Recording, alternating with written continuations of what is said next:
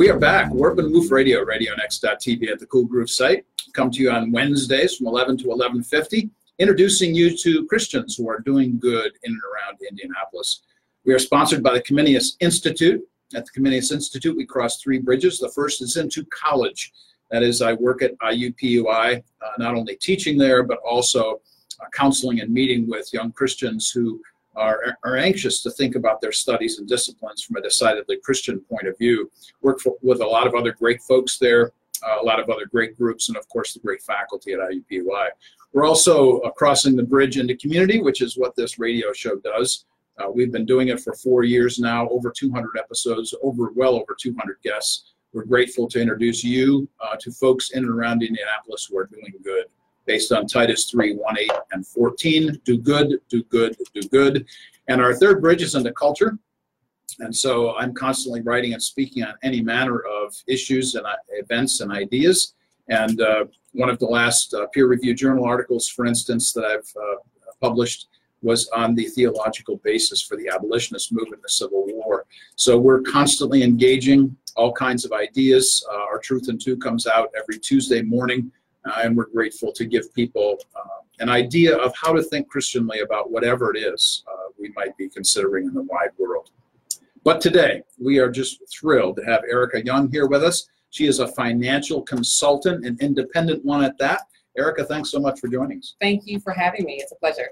We're grateful for referrals, by the way, and I should say a shout out to Sonia Grewe. Thank you so much for sending Erica our way. We're grateful for this insight that we're going to get today. Erica, tell us a little bit about yourself, your family, your church, wherever you want to take that. Absolutely. Well, first of all, I am a mom of a teenage daughter and a 20-year-old college student. And so that shapes a lot of the work that I do because they school me a lot on things. And they're the reason why I actually do some of the work that I do. I'm married, been married 21 years. And we attend Heartland Church, and we just love the teaching and preaching there. We've been in Indianapolis now for 7 years.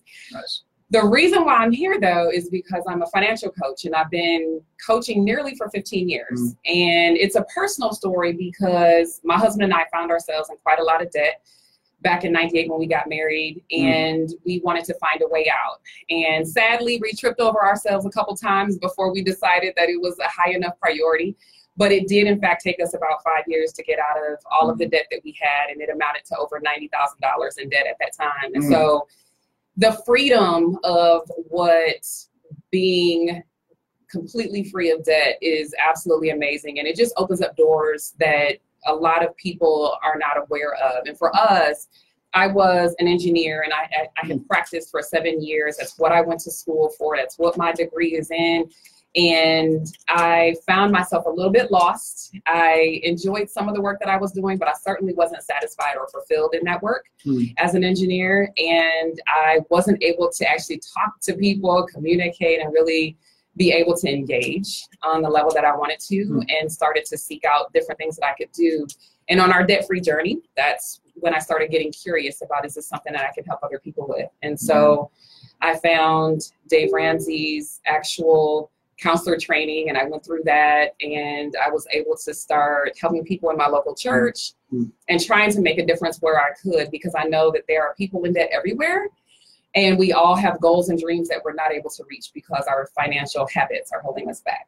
And so I left engineering in 2005, and since then I have been on a mission to make certain that as many people as I can help are able to live their dreams and goals because they have a financial plan that really works. Wow. That is some backstory. Seriously. You asked. No, that's a wonderful, seriously, and I love the detail of that. So some of the stuff that stood out to me in your explanation were $90,000. Let's start there. Yes. I mean, that's a huge number. It is. It is. And actually it amounted, most of it was our student loan debt, which is considered normal or good debt or expected.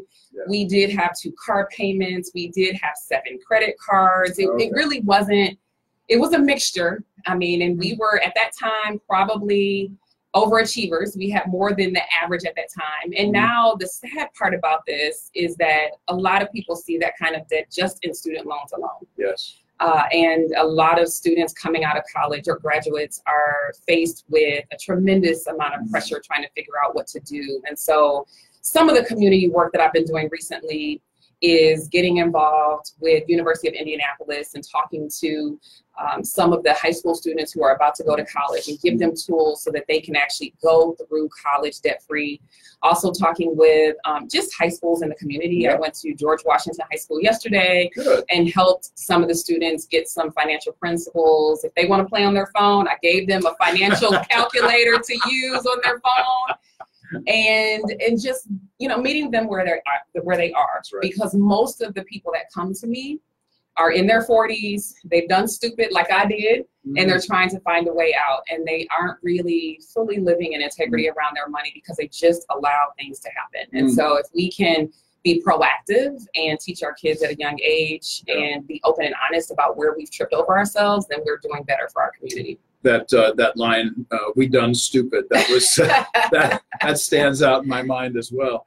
You know, coming back to the idea of debt, I mean, the biblical understanding of this is huge. I mean, I've written papers on how Scripture is totally dead set against debt, or the fact that when you're doing the lender-creditor bit, that it has all kinds of negative ramifications, even though sometimes it's of great necessity. I mean, I can't think of anybody that has a house that hasn't had a mortgage that can just lay down all the money, you know, kind of thing. So talk a little bit about the backstory to the biblical base, because I know you're working with Dave Ramsey. Yes. And I think Dave has a couple things there to say about a biblical base. Well, I'll tell you this. Yes, I am definitely a big Dave Ramsey fan, love him and the work that he does. It's really what changed our life. I will tell you that we can't allow debt to be a crutch. One of the biggest things that I say to people is most of the time you're going to have a loan. You're not going to purchase a home with cash. And we don't want all of your financial life to be about having a free and clear mortgage at the age of 25.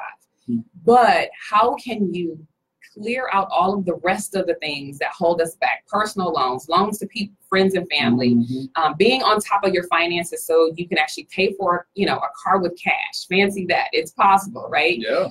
Not using credit cards as a means to leverage yourself from month to month. There's so many, you know, ways that we can go into debt, and we have to be wise stewards over what we have.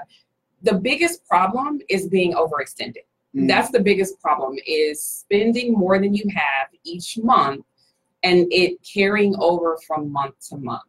That is what we need to avoid. And so biblically speaking, one of the things that I did was, you know, really did some soul searching a few years ago and tried to figure out who my real audience was at that time. And I love working with couples, and I found out the reason why. In Genesis 1, it says that, you know, Adam and Eve were naked and unashamed. And what that means is that they were one, they were a unit, and they could be themselves with one another. And I find that financially, we are not free like that. Today, people jump in the bed before they actually have a conversation about money. And so I wrote a book called Naked and Unashamed, 10 Money Conversations Every Couple Must Have. And what this gets to the heart of is how a couple can get down to the brass tacks of what's really important in their relationship around finances and reach those goals together as a team, versus being so secretive and private and holding back all of this past mess that we bring into the relationship around our money. I find that we tend to put God in a box and say that it is only one way, and only naked and unashamed only applies to this married couple who is supposed to give themselves to one another. But really, that means every part of yourself, including your finances. And that means some of the ugly stuff that we did in the past. So straight up, I got to say this right out. I have never in my lifetime ever heard anybody link nakedness and financial counseling. I've never in my life. So, I mean, this by itself is a whole podcast. You could call it nakedness and financial or whatever, you know.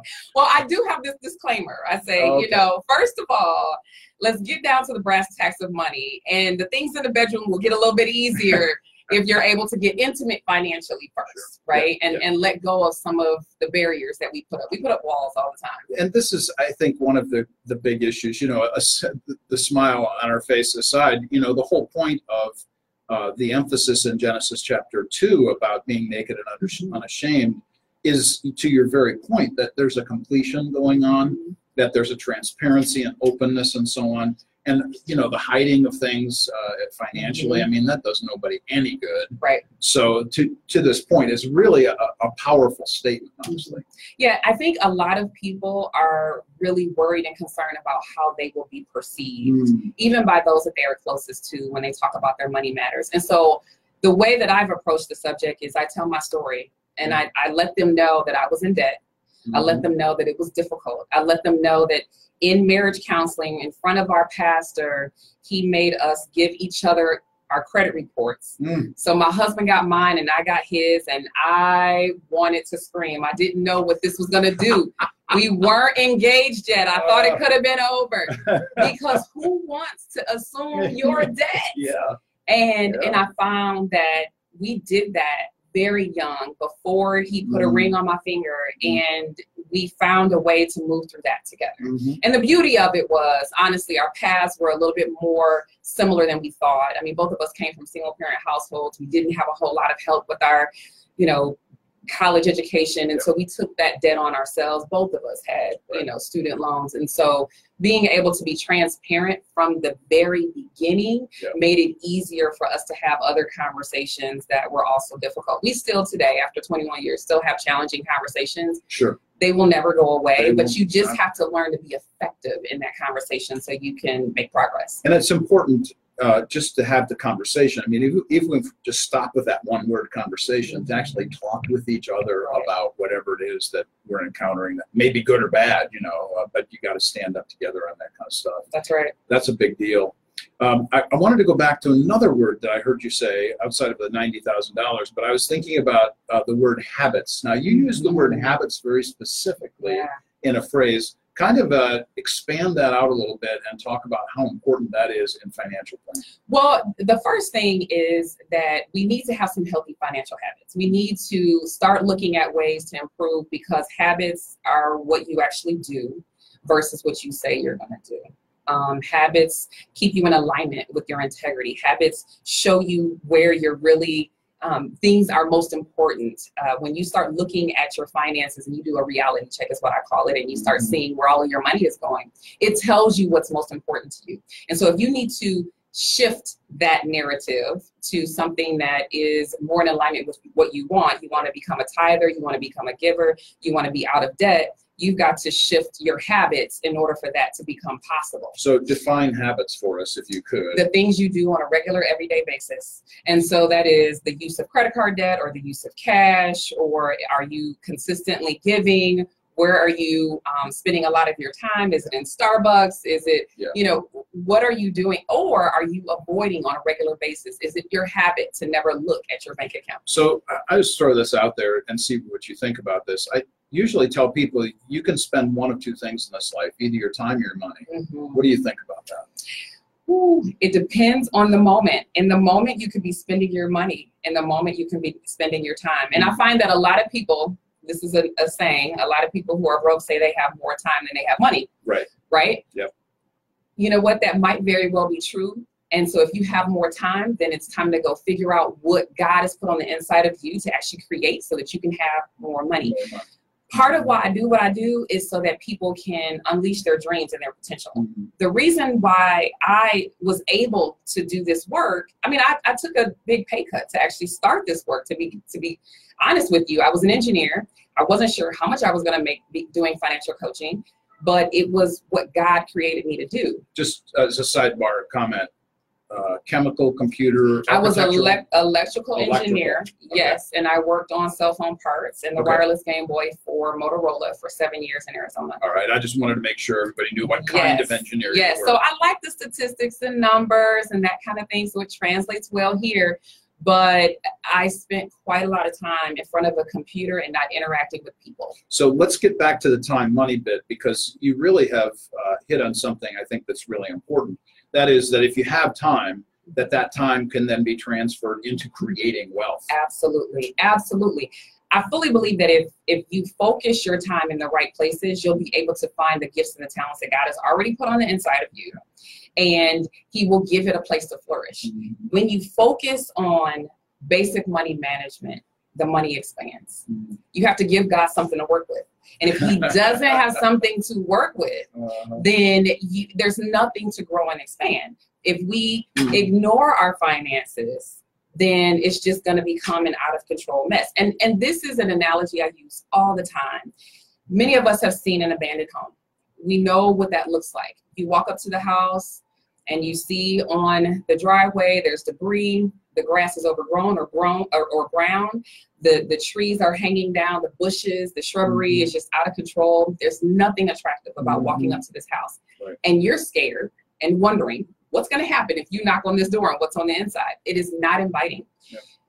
But a well-manicured lawn is one that has been cared for. It takes tools. It takes a lawnmower. It takes time. It might take money. It takes water, fertilizer, and someone who knows how to use all of that to create something that is beautiful.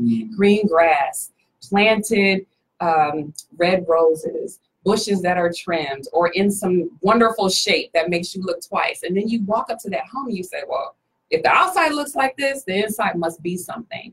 But that person or team of people had to do something to make that happen. And if we leave our money unattended to, it's going to get out of control like that too. Weeds pop up and that's dead, you know? And so if we don't manage our money and start paying attention to it, then we're going to get exactly what we put into it, which is nothing. So you're talking about something that most of the rest of us refer to as curb appeal. Right. Yeah.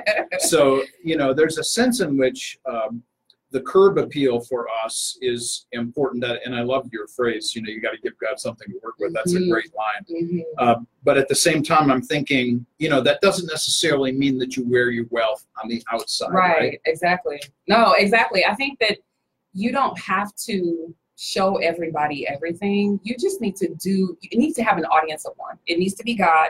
He needs to be pleased with what you do and how you manage the funds. When the sowers were in there managing the talents, they put it underground. They didn't tell their friends what they were doing. They put it underground and then it produced fruit. It produces fruit. They didn't go tell everybody what was really going on. They just managed it. They got to work. Yeah. And so for the person who wants to invest and who wants to make a difference in their finances, you don't have to go broadcast that. That's not something that I do with my friends. And if I did, they would, you know, be sick of hearing me talk about it. Right. Yeah. So you find a way to do what God has called you to do without being flamboyant about it and that kind of thing, because that's not what God is really looking for. Give him the glory at every point, because it's all about him anyway. This comes back in my mind again to Genesis 2:5 and 15, where we've been given the responsibility to be in the garden, to produce from it, but also to protect it. So both of those things are necessary for us. Within the framework of the kinds of conversations that you have, how would you talk about the concept of producing but also protecting? Well, some of the obvious notions are to have insurance and to make certain that you're around good counsel and to make certain that you are involved in causes that are worthy. Those are the simple things that you can do. In practical nature, where I get really detailed, because my business is called Tailor Made Budgets, is that you look on a regular basis, on a monthly basis, to see where your seed is going, you know, and you are intentional about your goals. You're intentional about your investing. You are intentional about how you manage the rest of that. And I think that people just really, the word for me that I've been saying for all of this year is be intentional. And if you are intentional, and if you are thoughtful, and if you have, you know, God's principles for your life in mind, your money's going to go where it needs to go. Right. There has to be a plan invested in this. We have to actually know what kind of direction we want to go in. Now, Proverbs 16 is pretty clear about this. Chapter 16, 3, 9, 33, so many other verses within that chapter emphasizing this idea that we might have a plan, but God might take us in a different direction. Sure. Now, that's a whole discussion point by itself, but we have to take a commercial break. So we're going to be taking a one-song break, and when we come back, we're going to continue our conversation with Erica Young. We want to make a segue in the second segment to one of Erica's other passions, which, if you haven't yet noticed that the woman is passionate about financial issues here, we're going to be talking about ethnic equity as well. You're listening to Warp and Woof Radio, RadioNext.tv at the Cool Groove site. A one-song break. We'll be right back. We're still live. I wanted to come back to something HB said right up before we started, which was about the podcast issue. Mm-hmm. One of the things that I notice, about numerous guests that I have, mm-hmm. Are they fall into two basic categories. Either I have to pull stuff out of them, or it just flows. Mm-hmm. And this is one of those that just flows times. Yeah. So. Yes. Well, I kind of like to talk, so. Yeah. Well, that's okay. If it happens that you want to take this to another level, you want to be invested in something else, I would be pleased to participate in that, in the sense that mm-hmm. If you want an on-ramp, if you want a week, 2 weeks, a month of, hey, I want to come back with Mark and we'll talk through the biblical, we're going to lay foundations, sure. and then you just kind of take off or whatever. Mm-hmm. I'm not trying to impose myself. I'm just saying, hey, if that's helpful to you. That's awesome. Thank you. I appreciate that. I'll think about that. Yeah, do that. And for what it's worth, I think, the kinds of things that we could do in the sense of establishing the biblical base, and then from your obvious vantage point, the practical results of what this kind of stuff looks like. So. Exactly. But you'd also said, the issue of how we actually started the program, having to do with the marriage coupling and the importance of that. You may just want to take off, you and your husband find a slot of time and you want to just do those kinds of things. So whichever way you go, I think you've got an awful lot of good to emphasize to folks. Yes. Well, I'm actually taking my husband with me to my financial conference next year. He's been going a couple places with me this year, and next year, kind of getting him into this space. He's got his work, but into the space, because I really on the inside feel that God is saying this is a team effort, and we need to just figure out what that needs to look like. And so that would be exciting. Yeah, absolutely. So what is his vocation? He is in sales. Okay. So he works for AstraZeneca. Yeah, and so he's in market access and basically partners with. I have no clue what that is. Sorry. Tell me what it is. Let's call him a partner between the hospitals and the doctors to make certain that there's continuous patient care. Okay. There we go. Excellent. Yeah, that word just kind of threw me. I'd never even heard that word before. So, yeah.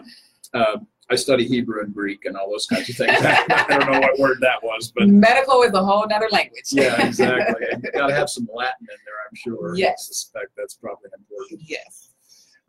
So and whenever I do this, I always say to people, where you want to go is most important. I'm just going to throw softballs out there and let you hit them. So if you want to go, we want to make a segue, a tie to the economic and the financial, and then move into the equity issues. Does that sound good? You want to go in a different direction? That's totally fine. Yeah, good. Okay.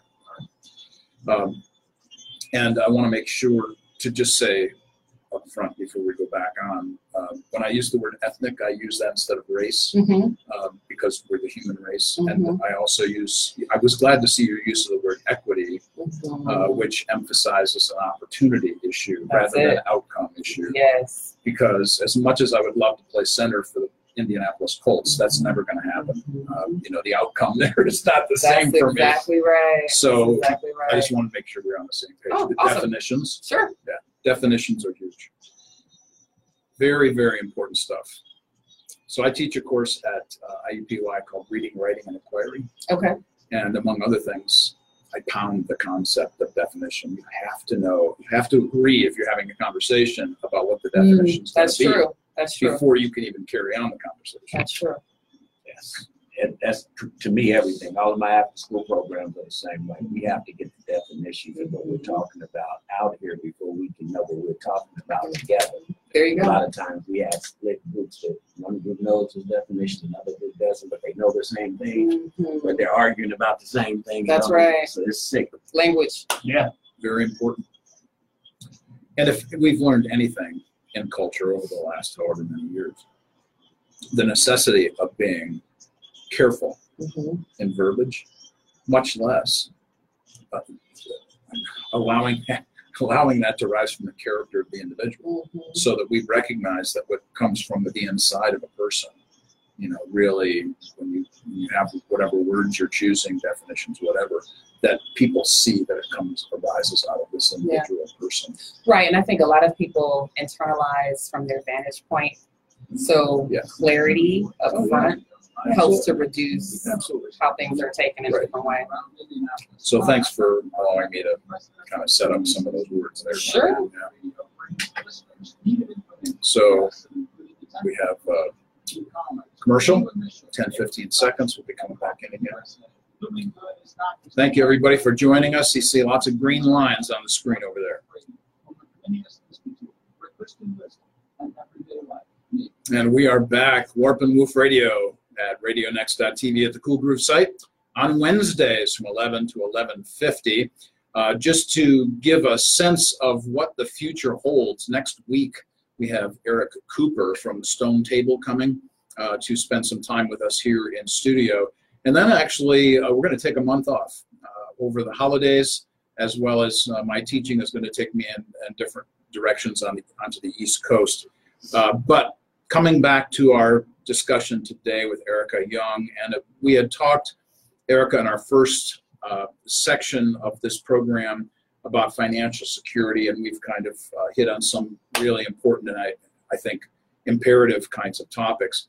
But I wanted to make the segue for everybody so that they understand your second passion. It's not secondary, it's just another passion that you have, which has to do with ethnic equity. So if you would kind of do this for us, would you link the first segment of our show, the radio show, the financial emphasis with ethnic equity? Sure. So first of all, I want to share how I got involved with it. So for those who are watching, clearly I'm an African-American female. So that is not, however, why I'm interested in having that conversation around diversity, inclusion, ethnic equity, that kind of thing. It's really because we are all people, and it's important to understand that we are all the human race, but all of us are so important. We got involved in doing this a year ago, actually. Some friends and I started talking. We saw a Jada Pinkett Smith Red Table Talk, and we thought, oh my gosh, we should bring this local. And so we were intentional about inviting a diverse group of women. So not just Black women, not just white women, but making certain that we had a diverse enough group where we could have some challenging conversations around why race matters, what diversities of ethnicities and how that makes a difference, how that's showing up in your life. And it has been amazing. We meet every single month, and we are able to forge relationships that we didn't have before and learn from one another and come to some understandings, but also to challenge ourselves to think outside the box and do some things that we hadn't done before, and to just infiltrate a space that is kind of hard to do in the suburbs. The truth of the matter is that, Sunday can be a very, very segregated day. I'm thankful that my church, Heartland, is pretty diverse. But I will say that there's a lot of people who don't realize how important it is to have a community that looks, so unique and different, and not just solely like you. That's right. Because we can learn from one another in so many different ways. And so I like this conversation personally for those reasons. It's exciting and it's fun, and I'm meeting a lot of people, and we're doing great work there. But also, where it concerns money matters, what I find is that, one, workplaces that aren't diverse are limited in how far they're able to go, what they're able to do, the impact they're able to make, the communities that they can serve. Yes. Those are the things that are important to me. And when I go into a business and organization and do a lunch and learn around finances, it's important for them to see that diversity can include the services that that company provides as well. And going into communities and teaching them about money matters that are in these communities that may be underserved or where students may not have the type of information that will help them do better with their finances. That's also important to me. And so I think that there are so many ways in which these two intersect, but that's kind of how I got involved with doing this in the community on a personal basis. So it was all about Jada then? Oh, well, you know, I guess so. It's all about Jada. I'm sorry, I just couldn't wait to throw that in there, you know. Yeah, she and Will Smith. Yeah, great stuff there. I just love the whole concept that, you know, there was one thing that maybe sparked your interest and then just kind of took it off on your own and made it your own thing. Yeah. I wanted to come back to a word that you used in the first segment and tie it to this discussion because it's so obvious, I think, to anybody, which is the word intentional. So everything, quite frankly, in life is intentional. We all make willful decisions to do or be whatever it might be. For instance, this radio show, I mentioned at the top that we've had over 200 episodes, well over 200 guests, and half of our guests have been African American. That's been very intentional on our part. So our whole point and focus is to say to people, look, this is really important, and we have to actually do something about this. Let's be intentional about it. That's right. So to that point, and to the point of what we generally refer to as diversity in the workplace, let's go there for just a moment. Diversity in the workplace and the necessity of making sure that we have different points of view represented. How important is it that workplaces, companies, businesses create that by being intentional in their hiring practices? Oh, that's where it begins. Talk about a softball question, right? That's where it starts. Yeah. I'll be honest with you. I have even challenged one of my dearest friends who has a business that is not diverse. And, you know, what I shared with her was when someone is looking to apply and they see that they are not represented, they feel then that they are not welcome. So it's not that that's what you're putting off, but that is what they get. And so their application is maybe not something that is important for them to do. If they see themselves there in the other employees or in the people who are at the top, if that's what they aspire to be as well, then they can visualize that it's possible for them to do it. All of the young ladies who saw the South African woman win Miss Universe the other day made those little children who look like her believe that they could do it as well. And it's the same in the workplace. It's absolutely the same in the workplace. And it's one of the reasons why I'm really thankful that I get a chance to go into businesses that, you know, where the employees may not look like me because they're learning from someone different than them. I love that. It just makes it's so much fun to me because they're not expecting an African American female to come in, and when I do, they're like, oh, it gives them pause, and I'm fine with that because I really want them to know that we all can learn from each of us. Well, quite frankly, there ought to be a lot more pause being had, you know, just generally speaking across any given spectrum of life. Just as a side comment, I teach at a seminary grad school on the East Coast. And when I was there last in October, we had 3 PhD classes meeting at that time, 27 students in these classes, 5 continents, 11 countries, and I couldn't even tell you how many languages. To your point, that when you see somebody who looks like you, that's right, is huge. So I realized that this is difficult for some people to kind of even have a conversation about, much less anything else. Sure. How much of the time that you spend in situations like this do you have to have a conversation ahead of, let's say, for instance, any teaching you might do? That's a good point. I typically don't have a conversation ahead of time. Okay. I don't mind the surprise factor, but also, I think that it's important that I represent without feeling I have to gear them up. Yes. And so I think that it's important that people just, you are okay with the fact that I'm okay with myself. Yes. And you so actually know something about that. Oh my. So there are times when I'm on a podcast or doing some online training or something, and it comes up in that conversation, and I let them know this is who I am. I'm an African-American female, if you could not tell. But for the most part, when I go into businesses and do trainings and workshops, sometimes we've met ahead of time, but sometimes, when I walk into the door, that's who I am. The sadness, and I have to say this, the sadness to me is that we even have to say these things. Mm-hmm. That's a sadness to me. Mm-hmm. The second part of the sadness is that that the surprise factor is beneficial, because that says more about the people you're going to speak to than about That's you. exactly right. That's exactly right. And then the third part of the sadness is that I don't care who you are, where you've come from, what you look like, but you have something you can help me with. Oh my word, thank you very much. Yes. Well, and the other thing, and this is why my friends and I started our Real Talks and continue to do those every month, is because people need to understand that there may be a cultural difference in why we do things the way that we do. Right. And to simply have an appreciation, to have a dialogue, and even have language that is positive around that is very important. So the whole concept behind understanding culture and context, and the huge nature that brings to any conversation.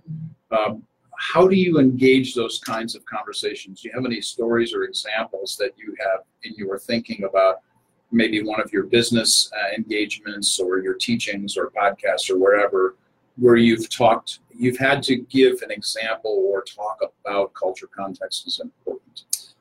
Yes, actually. So I was on a podcast earlier this year, very early on in this year, where we had a panel of us who were talking about how equity in the financial realm, there is a link to your not your biological makeup, but what your race and ethnicity, who you are.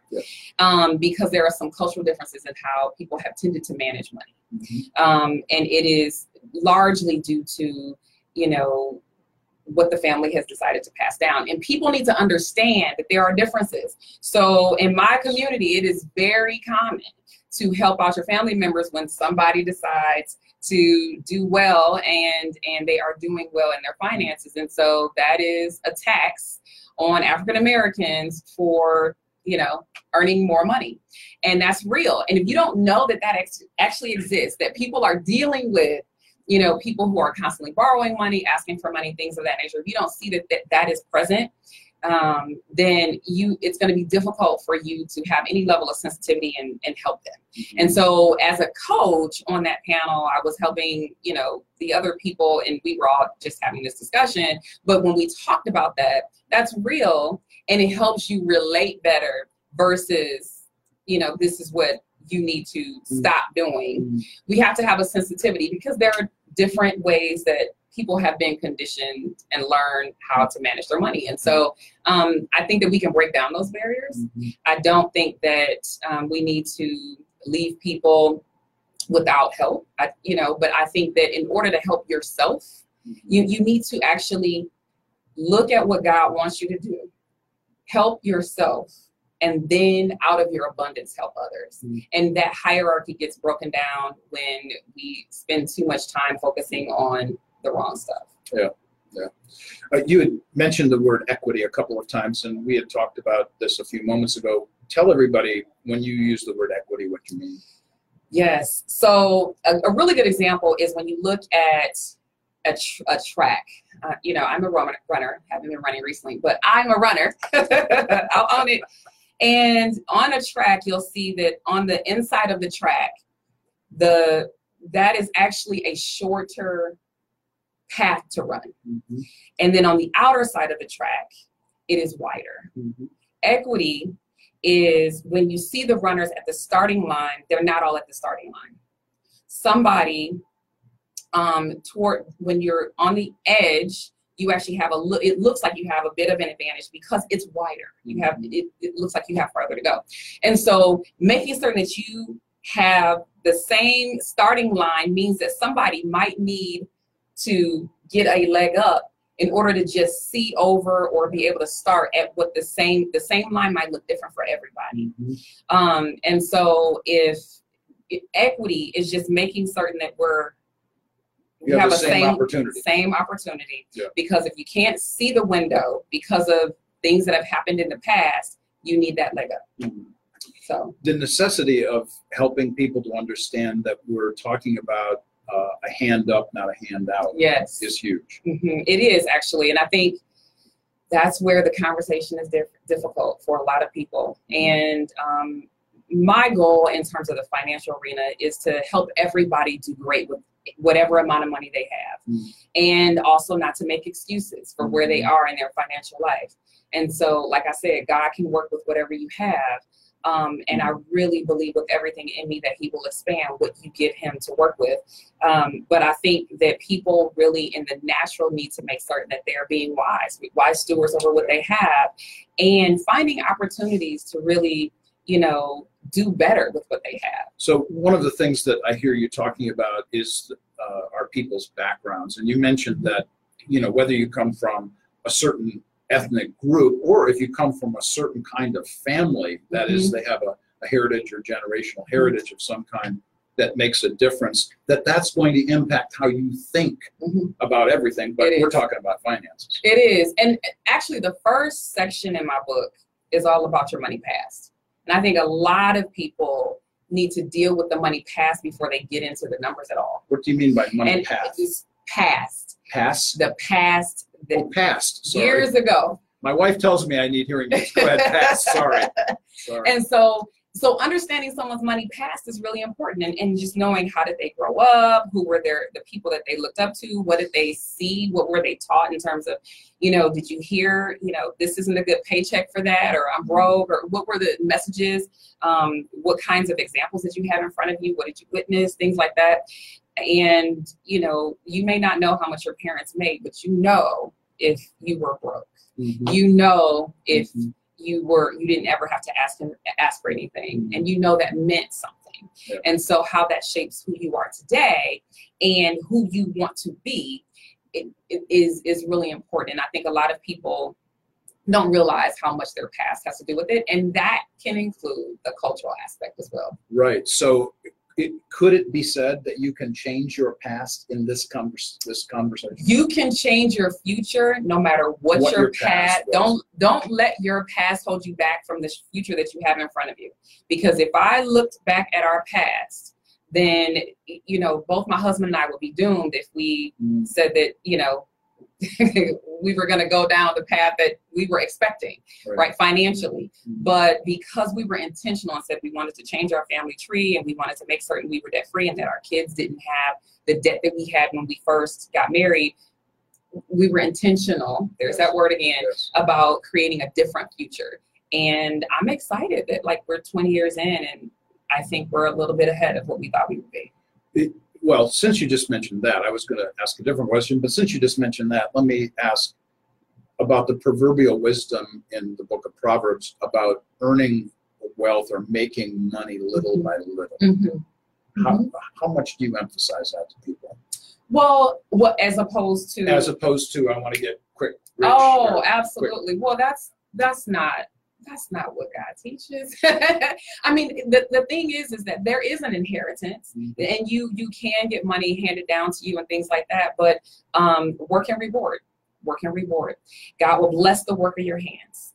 God will make room for you when you use your gifts and talents. It does. One of my favorite scriptures is where he says in John, and that, John, 2 John, where he says that he wants you to be prosperous and be in health. He wants that for you, but you have to balance that with using your gifts and talents, and that he will bless the work of your hands. Right. And he doesn't want you to be without. He gave Adam a job on day one. Why do we think that we're going to be any different and not have a job too? Right. What is the work that we're trying to do? How does he want you to use?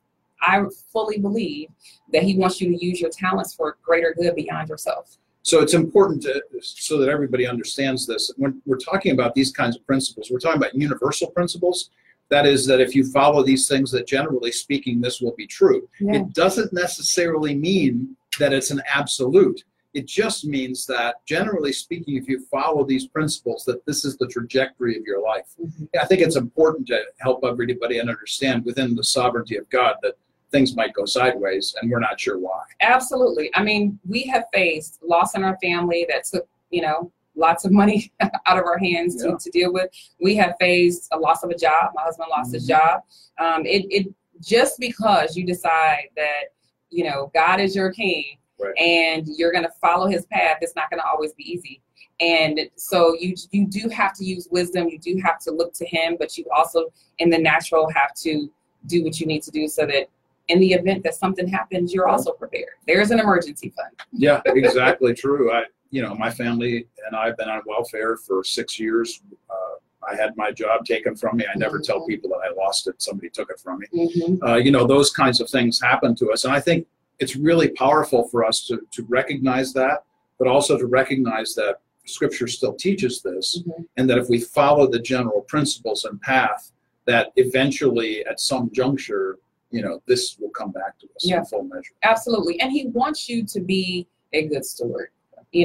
Every time when God plants a seed in people in the word, it produces something. Mm-hmm. And so I want to be fertile ground all the time. I'm going to mess up. I'm going to trip over myself and make mistakes and have regrets. And I have. Even after I decided, I want to be a financial coach and teach people, I've made stupid mistakes just like everybody does. We're human. We're not perfect.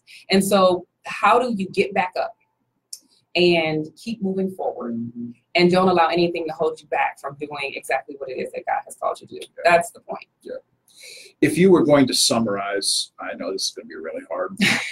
If you were, because we've got about 3 minutes left. If you were to summarize in a minute for us, some of your classic lines, perhaps some overview statement that if there's one thing you want people to remember, it's this. How would you help us today in that? Wow. Yes, you're right. That's hard. It is hard, yeah. One of the things I'm saying right now is find ways to make room. Make room for what God has for you in the next year. Mm-hmm. What do you need to let go of this year so that you make room, mm-hmm, for what God has for you next year? And so maybe it's cleaning up your finances. Maybe it's making room for new relationships. Mm-hmm. What is it? But make room. And some of that is very intentional. Organizing things at home, mm-hmm, throwing things away that don't matter, or giving and donating it. But make room, because God needs a place to flourish. The other thing is, I say this over and over again, and we didn't really get into the meat of budgeting or anything like that, because we don't want to bore the people.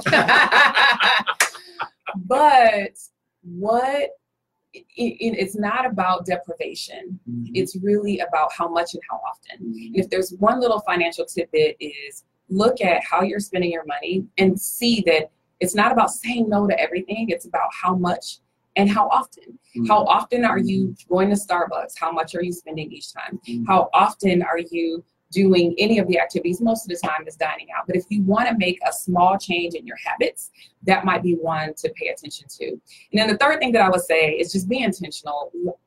I'm really enjoying being intentional about having an inclusive and a diverse friendship group, community group, and trying to figure out how to create that for my kids. And I think that, and how, it can't just be one, it has to be many. Right. And my girlfriends and I, who are doing our Real Talk, we're just being intentional. And so if you can be intentional in finding ways to have a diverse network, both at work and outside of work, inside your family, that's beautiful too.